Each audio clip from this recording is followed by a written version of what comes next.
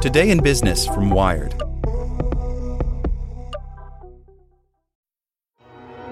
With supply chains becoming more complex, you need to stay on top of the latest logistics developments. So if you work with logistics, you need the Beyond the Box podcast from Maersk. It's the easy way to keep up to date with everything from digital disruption in logistics to the need for supply chain resilience in today's market.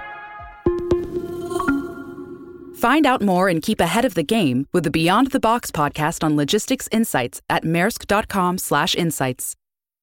Say goodbye to your credit card rewards. Greedy corporate mega stores, led by Walmart and Target, are pushing for a law in Congress to take away your hard-earned cash back and travel points to line their pockets. The Durbin-Marshall credit card bill would enact harmful credit card routing mandates that would end credit card rewards as we know it. If you love your credit card rewards, tell your lawmakers, hands off my rewards. Tell them to oppose the Durbin-Marshall credit card bill. Hey there, this is the spoken edition of Wired. Palo Alto Networks has the broadest, most comprehensive cybersecurity for private cloud, public cloud, and SaaS environments because secure clouds are happy clouds. Protect yours today at go.paloaltonetworks.com/secure-clouds. Germany's flawed plan to fight hate speech by fining tech giants millions, by Davy Alba. The way tech companies deal with online harassment and abuse is broken. YouTube allows anti-Semitism to stay live. Twitter waffles as targeted harassment runs rampant. Facebook takes down an iconic photo that shouldn't be banned. Now, one German politician is tired of letting platforms make excuses.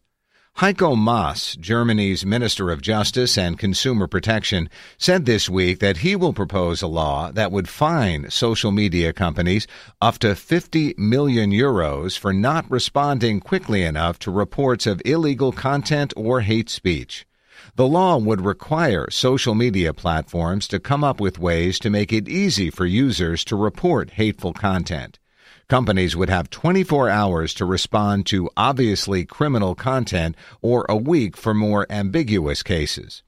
It's an intriguing idea and, on one level, very satisfying. These platforms have failed to uphold effective standards, and now the authorities will force them to act. But in practice, untangling the rights and responsibilities of platforms, governments, and users isn't so simple. Tech companies should work to tamp down hate speech, but no one has a good answer to the questions of how they should do it and how far they should go.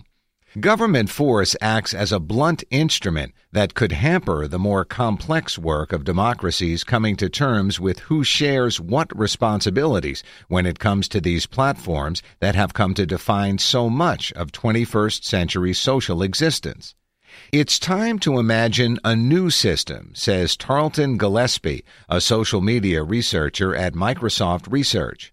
Platforms should be theoretically as open as possible to user contributions, but they also have a greater responsibility for the whole that is the sum of all those contributions. In the U.S., citizens have the freedom to say what they want without fear of government censorship. That same right gives Internet companies the freedom not to act as a hate speech venue if they choose. Still, companies have regularly refused to go that far.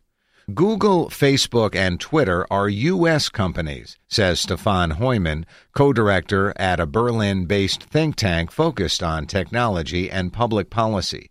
The rules they set regarding speech reflect U.S. constitutional and cultural values. Freedom of speech is treated as nearly an absolute right.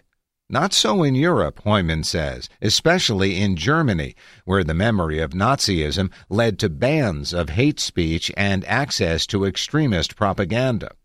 There is freedom of speech, says Volker Berghahn, a historian of German and modern European history at Columbia University, but within limits of laws and court decisions that were promulgated against the background of bitter historical experiences. Unsurprisingly, that legacy has found its way online. In May, the European Commission set forth an anti-hate speech code of conduct, and it had listed U.S. tech giants from Facebook and YouTube to Twitter and Microsoft to take part in the fight.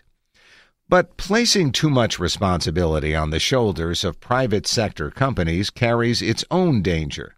When those companies bear the primary responsibility for enforcing standards, they become empowered to put their own interests first.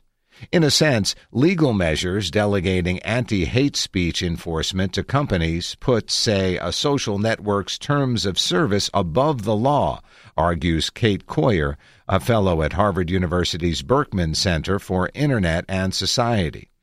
The high fines for not taking down illegal content quickly enough give companies an incentive to rather remove content than not, since there are no fines if they wrongly determine to remove content, Hoyman adds. In other words, such laws may wind up encouraging a kind of default corporate censorship.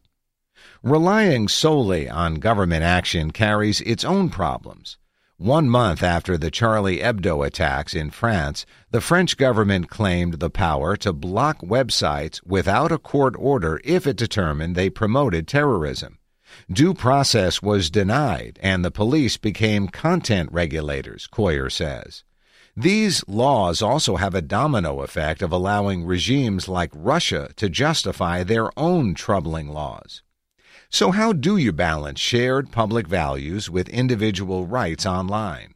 The EU's Code of Conduct offers one rudimentary example, but critics contend the process lacked transparency and gave U.S. tech companies too much sway.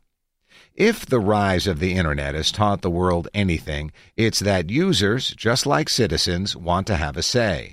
These platforms are still maturing along with the public's notions of what obligations these platforms should have. Gillespie argues that platforms ultimately need to adopt a more democratic understanding of themselves. We have to begin thinking about their responsibility to more substantively engage with users on what platforms are and how they should be governed, to involve users more in setting the terms for how these public venues work, he says. The history of television offers a model, or in fact several, from the FCC to the BBC. In the end, Coyer says, Internet companies actually have a financial interest in giving users more options. The alternative is more regulation, she says. Companies may or may not warm to the task of getting more aggressive about hate speech, but you can always count on them to not want the government to tell them what to do.